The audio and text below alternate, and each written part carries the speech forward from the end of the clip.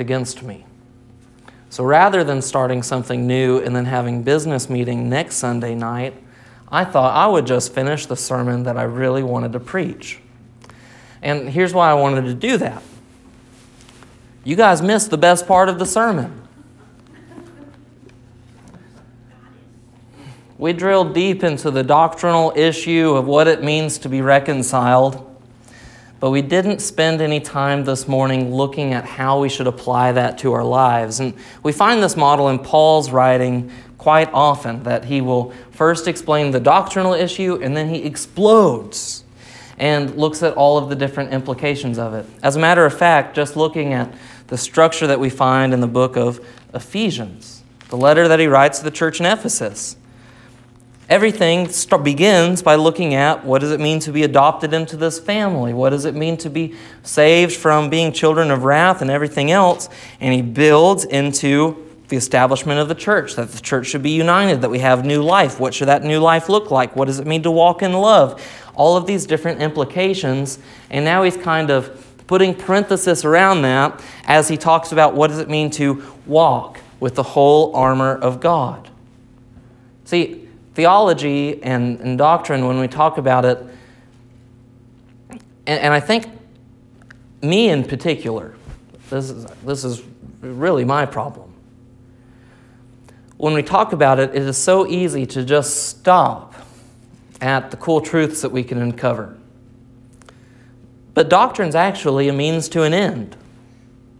The entire purpose of it should be to point us towards how should we actually live. It should have application. I mean, that's what it means to have real transformation in all of this. And man, if we're just studying the Bible to be airheads, we're really not worshiping God. And that's really what we're here to do all along.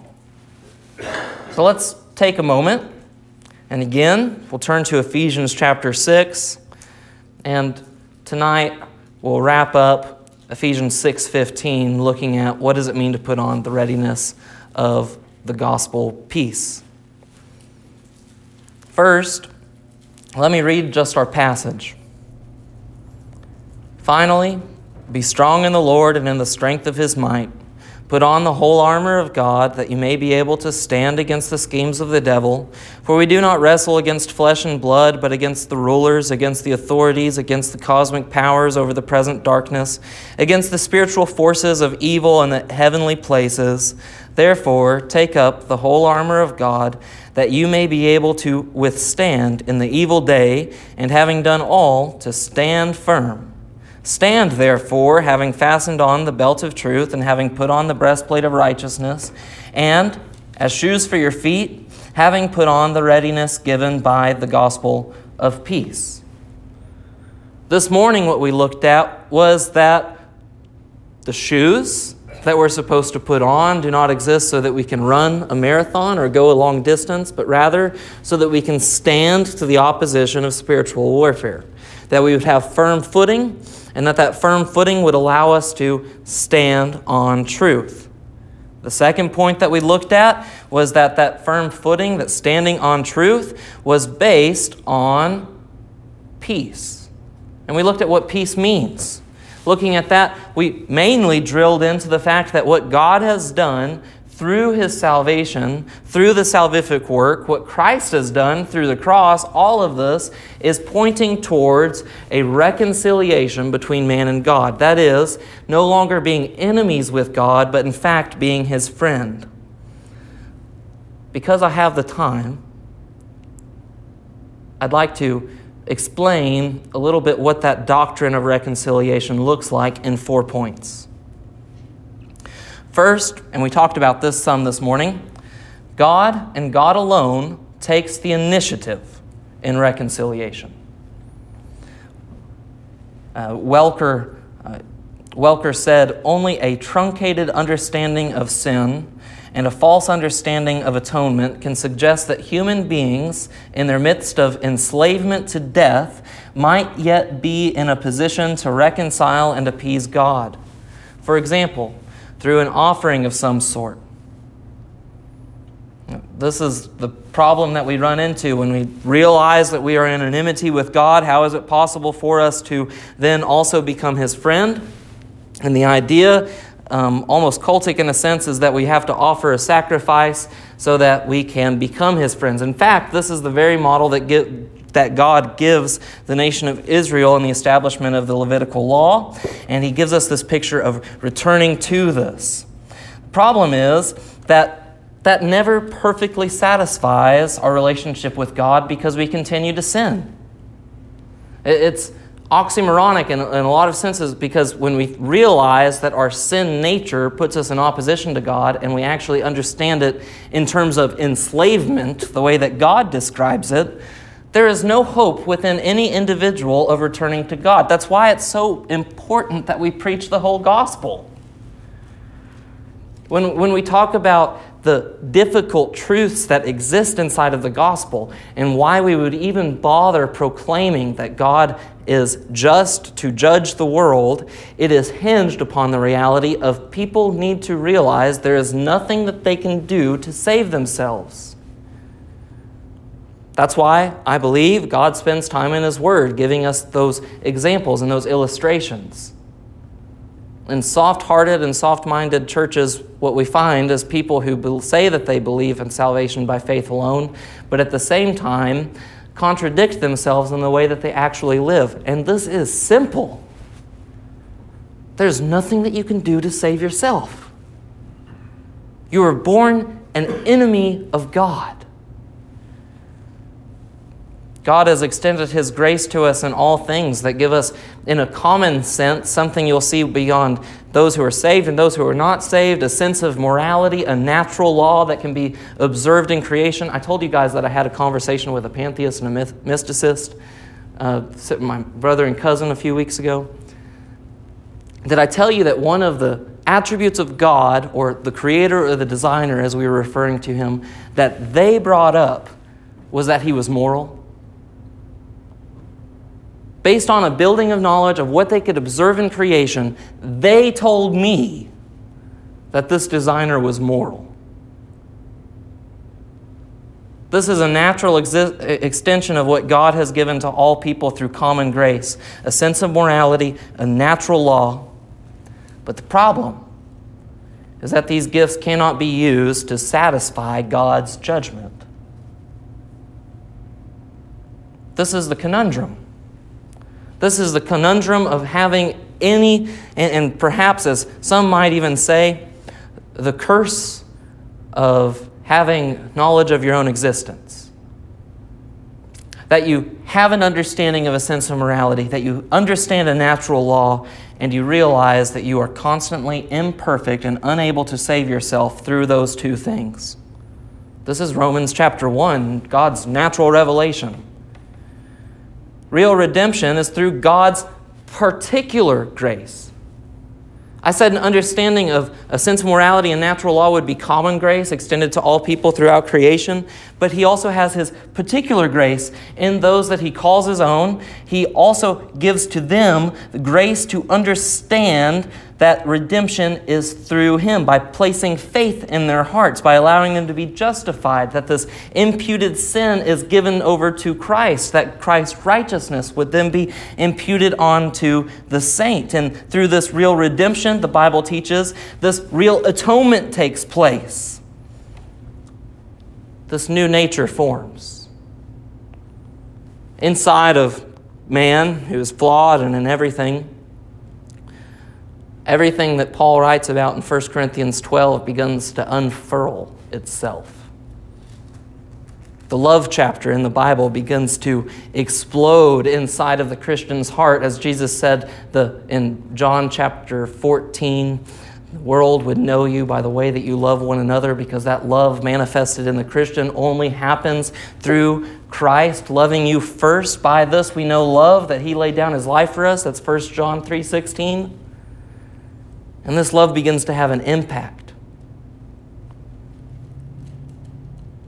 God's act of reconciliation works in his will, through his initiative, to create in us something new. This is back to the conundrum. How could we preach about hell or man's enmity with God or fallen nature and at the same time spend so much time looking at the marvelous love given to us by God? Well, we have to reconcile these two ideas. Indeed, we have to reconcile God's wrath and God's love and perfect holiness. Well, indeed, all of these things are accomplished through His act of reconciliation. A second point about what reconciliation means would be to look at it in its eschatological character. What the heck does that mean? That God's plan since the beginning was a perfect creation. Right? Genesis chapter 1, He created something perfect. It's Genesis chapter 3, it falls and it begins to become corrupted. But what takes place after that? Do you think God wants to abandon this creation just so He could have us? Or does He have a design and a purpose in doing this? Is His perfect will corrupted by man's sin? No. Eschatology is the study of end times in Scripture. The doctrine of reconciliation, then, is actually pointing to the end time that God's will and plan is not just to reconcile humanity, but it is to reconcile His whole creation. To redeem His whole creation and to put it back into the perfect design that it was. Brother John and I were talking during the WMA about this concept of the body taking on the imperishable. And it resonated with me through studying this, that one of the things that takes place is all of creation takes on this imperishable component. The peace resulting from reconciliation is all about the removal of the distortion brought on by evil in this world. God's reconciliation then will form the foundation of His new creation, His redemption in man, and also everything else that exists in creation. Colossians 1:19 and 20 give us this picture. God was pleased to have the fullness dwell in Him and through Him to reconcile to Himself all things, whether things on earth or things in heaven, by making peace through His bloodshed on the cross. In this passage, all things refers to the total cosmological restoration of the world as it was before the fall. Now, if you needed any picture of how amazing salvation was, it's not just enmity with God being reconciled, but it is evil turning to good, hostility turning to peace, hatred turning to love. It is amazing. Romans 16:20 says that the God of peace will soon crush Satan under your feet. The grace of our Lord Jesus Christ be with you. His grace is doing a great thing. Through an understanding of the plan for reconciliation and creation, and through the end of time, we see a meaning and a purpose for the church in its present day. This is where we start to get into the application. I've struggled, even in my study of Scripture and my faith in Christ, to comprehend what could possibly be the purpose of the church in a fallen world. Why couldn't Christ, and He does if we understand that His salvation begins with Him, that it's not actually anything besides Him placing faith inside of man, this teaching, if it's there, why does He leave us? And we see the bigger plan is that through this reconciliation, through the end time, His purpose for the church is in the current day because it's for reconciliation to all things. It's a cooperative ministry. Reconciliation then goes beyond just being a picture of what God has done in His initiative or what He will do in the future, but it's relational in the present as well. While justification, when we talk about our salvation in Christ, that the moment that you place your faith in Christ, you're justified, and that means that you're just as if you had never sinned. It's interesting to think about what would be the purpose of nerdy folks like Brother Derek making a distinction between justification and reconciliation. Don't they mean the same thing? Actually, they don't, and Paul makes a distinction between them too. Justification is a jurist term. It means to be condemned worthy or condemned just or marked just. while reconciliation seems to come from the Hellenistic tradition in Paul's day. What happens in reconciliation is that this broken relationship is restored. Hebrews 9:23 and 24 picks up after describing the old means of reconciliation before God, that is, his Levitical system and the law, and it shows us Christ as the better sacrifice. Thus it was necessary for the copies of the heavenly things to be purified with all these rites, but the heavenly things themselves with better sacrifices than these. For Christ has entered not into the holy places made with hands, but which are copies of the true things, but into heaven itself, now to appear in the presence of God on our behalf.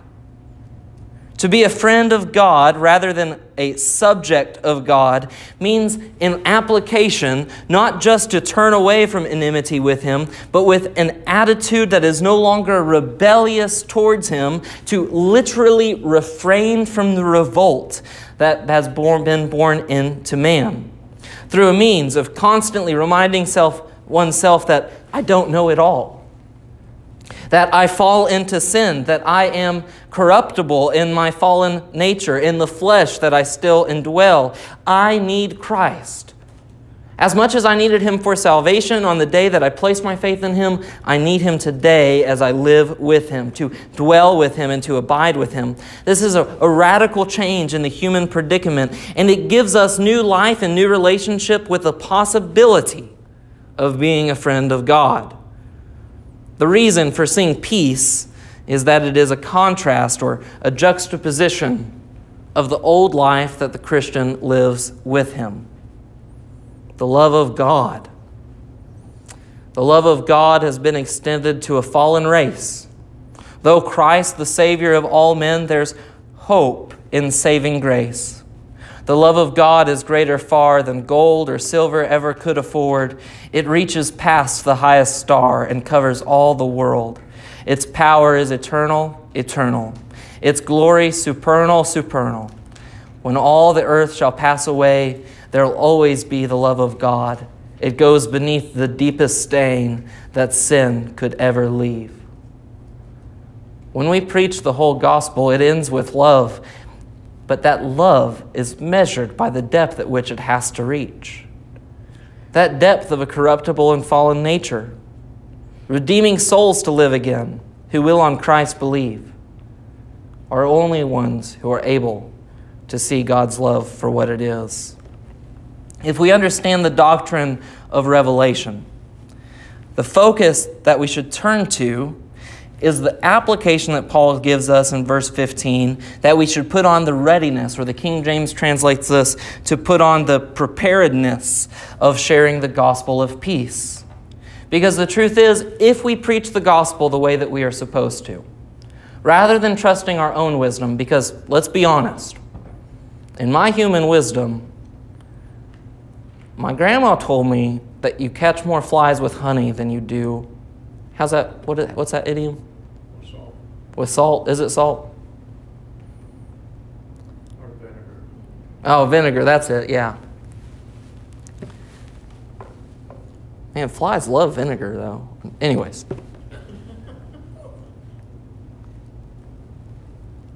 My human wisdom says that preaching the whole gospel will not save the world. It will not save the community. In fact, it won't even save the saints that are entrusted to the ministry of this church. God's promise is contrary to that.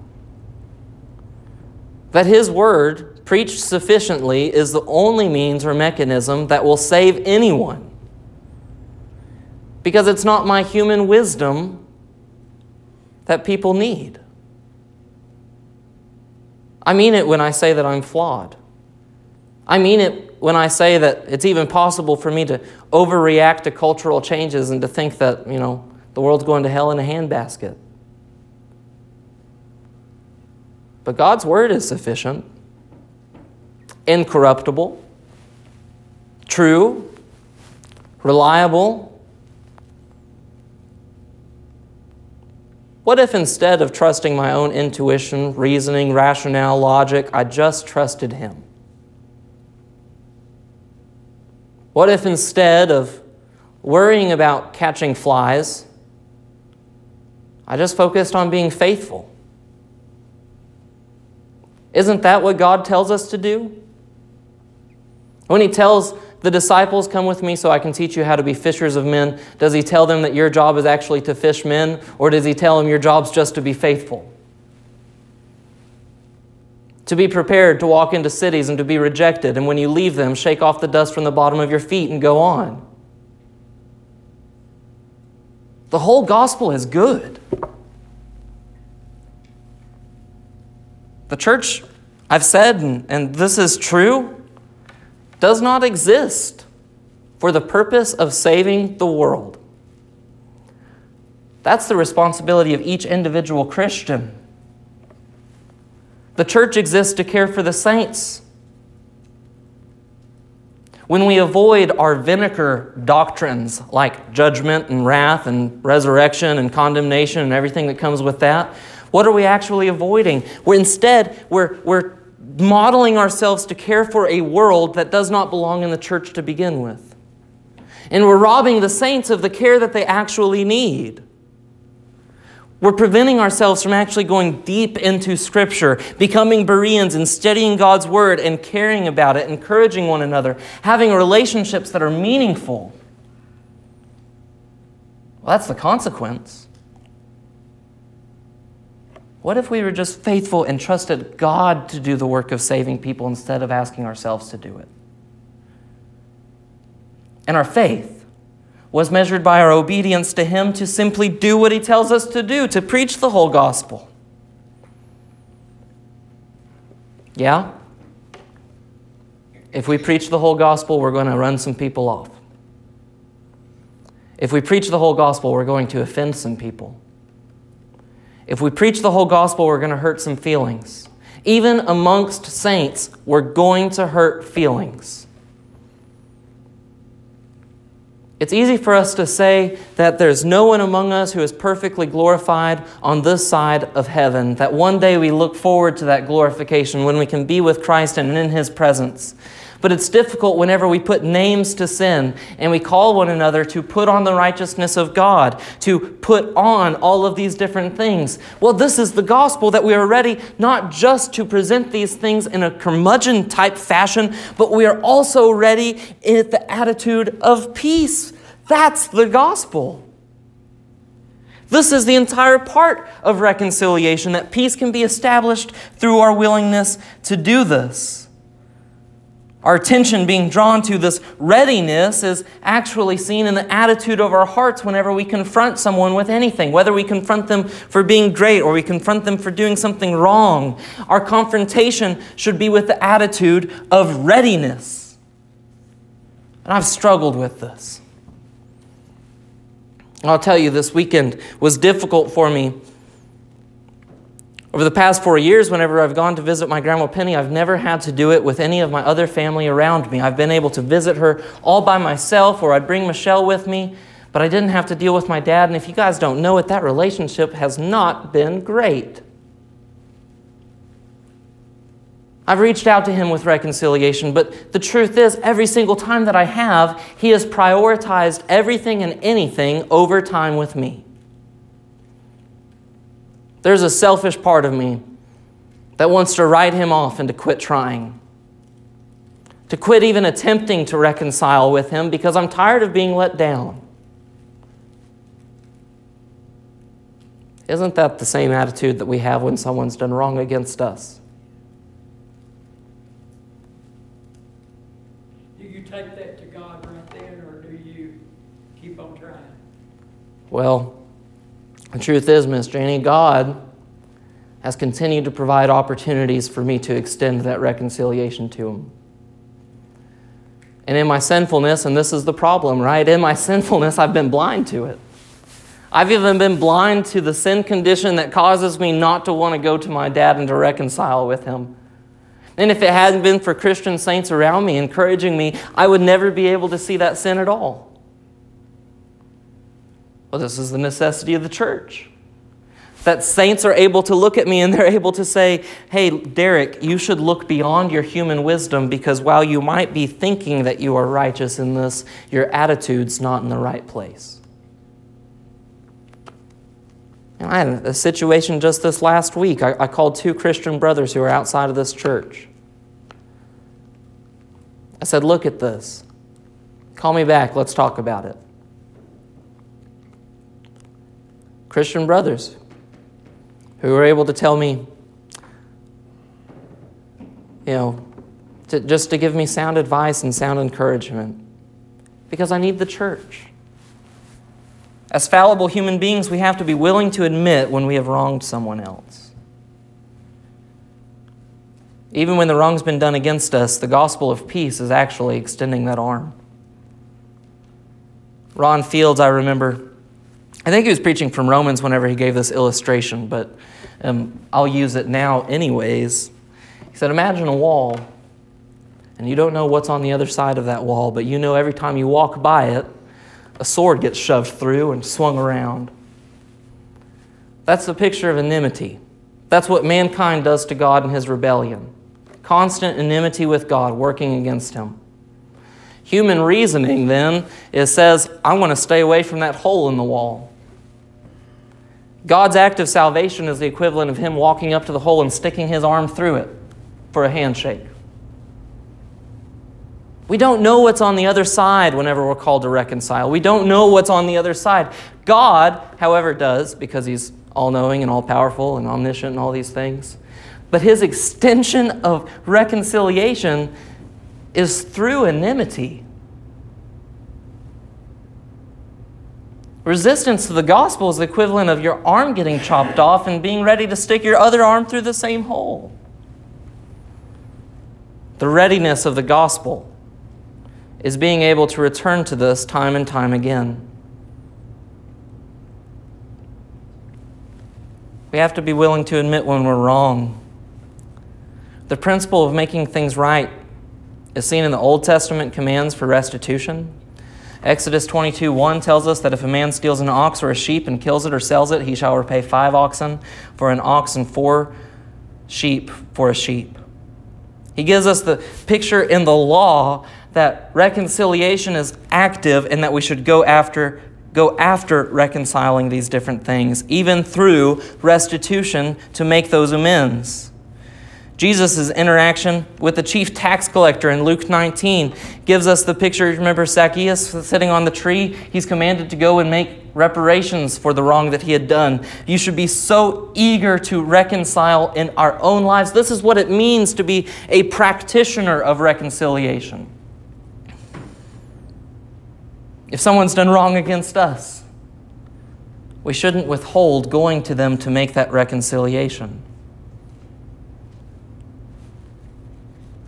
It is a big problem when the church starts to look like the world. Tremendous problem. The implications are huge. Human reasoning says if somebody does something wrong against you, you should just guard yourself from them doing that thing again. The Bible teaches if somebody does something wrong against you, you should actively go to them to confront them with what they've done. Human reasoning teaches us to be cowardice. But what's the consequence of it? That we've lost a brother, that we've degraded a relationship. What else is the consequence? That we become so afraid to make any mistakes because we don't trust that anyone will come to us with a tender heart seeking reconciliation, that we don't speak when we should.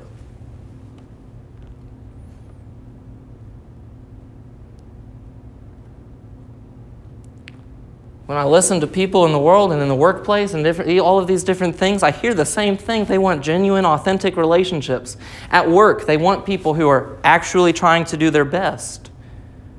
The only way we can ever do that, if we admit that none of us are perfect, is to give each other license to make mistakes and trust each other to build us up when we do that.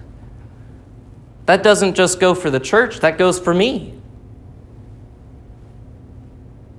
I need license to make mistakes. I'm fallible. If you'll turn to the Word and show me where I've erred, then then we can build each other up. Because we don't want to lose a brother. We don't want to lose a sister.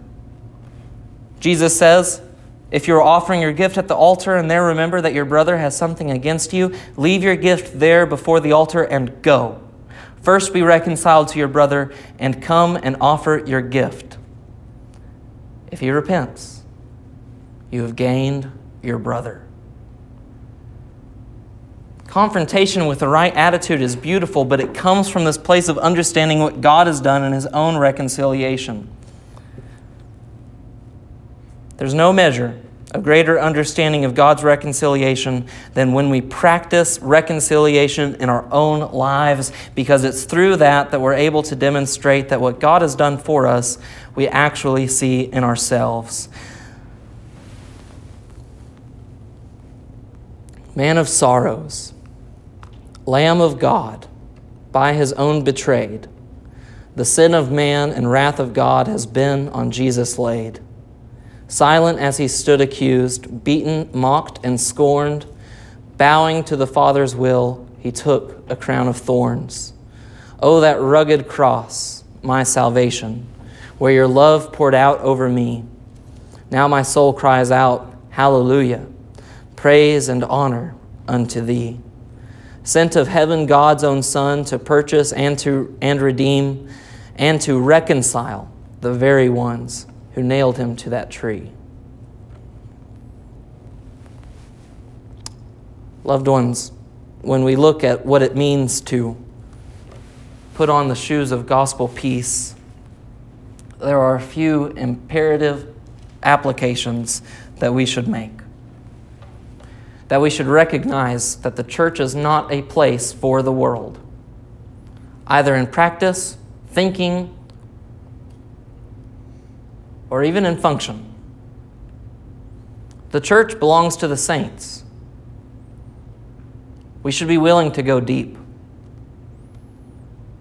The church isn't here to care for the world. That doesn't mean that we shouldn't care for the world. But we should take that as an individual problem that we are to address. Through your relationships, through your neighborhoods, through the places that you work, you as an individual are the only person given the command to share the gospel. To be willing to reconcile that peace when people find difficulty in understanding God's righteous judgment. The church is to care for those who God will save as a result of your faithfulness.